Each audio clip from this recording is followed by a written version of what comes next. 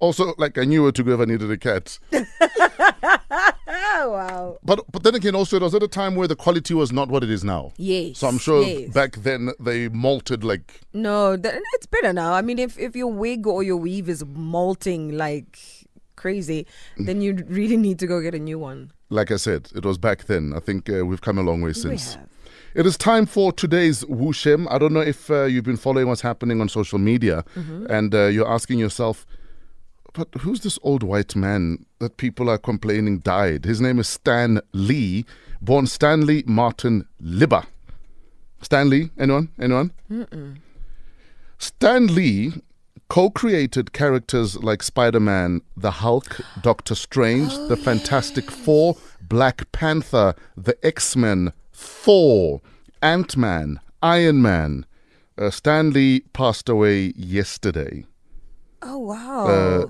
Yes. And for a lot of now grown men and women, he was a childhood hero. Yes. Because he gave you a place to escape to. Yeah. I'll tell you a story. When I was a kid, like about grade 3-ish, grade 2, grade 3, I was chubby, I was fattish.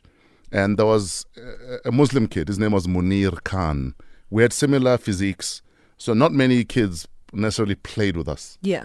But every Saturday, we never actually hung out at school. Yeah. But every Saturday, myself and Munir Khan would meet at the local bookstore and we'd stand in the comic aisle reading half the comics we couldn't afford, and then we'd each buy one. Wow. And that's the only time myself and Munir interacted. So it brought you guys together. The two fat kids. Oh, nice. The Muslim and the Roman Catholic would meet in this aisle and just read these comics. Oh, nice, man. And we used to always argue because I loved Thor.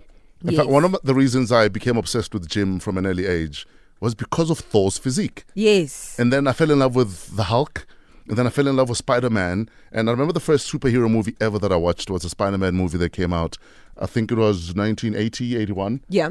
And, you know, when you find out that someone that created all of these worlds into which you escaped is gone, you don't take it lightly. That's true. That's true. You don't take it lightly at all. And I mean, now it's become such a big deal because there's been all these remakes. It's become like a whole franchise series. In fact, they saved Hollywood. Basically. I mean, I know there's a pop-up channel now, which I'm obsessed with. Yeah. I've been watching, I mean, from wherever, from the beginning till now, Sure. which is nice.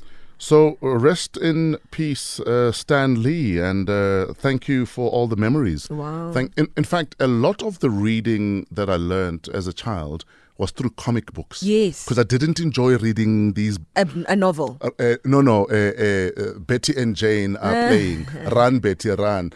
No. So it's legends like this that actually had me interested in reading, even if it was in a comic book. Tell us about your comic book memories. It could be even some of the local comics. There was a local comic book called Kid Colt. He was a cowboy. Kid Colt. Kid Colt, yes. Okay. But it was like real life stills turned into a comic. Yeah. And then there was one called Tessa. Tessa was always in a bikini. And for a lot of kids, for a lot of men now in their 30s and 40s, Tessa was probably your wank bank. Wow. When you were a child, because she wore these provocative bikinis. I've never heard of Tessa. Please Google Tessa and Kid Colt. Those are legendary South African comic books.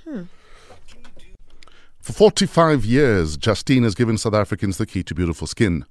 Justine's tissue oil drastically improves firmness, scars and stretch marks in just 2 weeks and increases moisture levels for up to 24 hours after just one use. Justine's miracle ingredient, microalgae, minimizes... Is it algae or algae?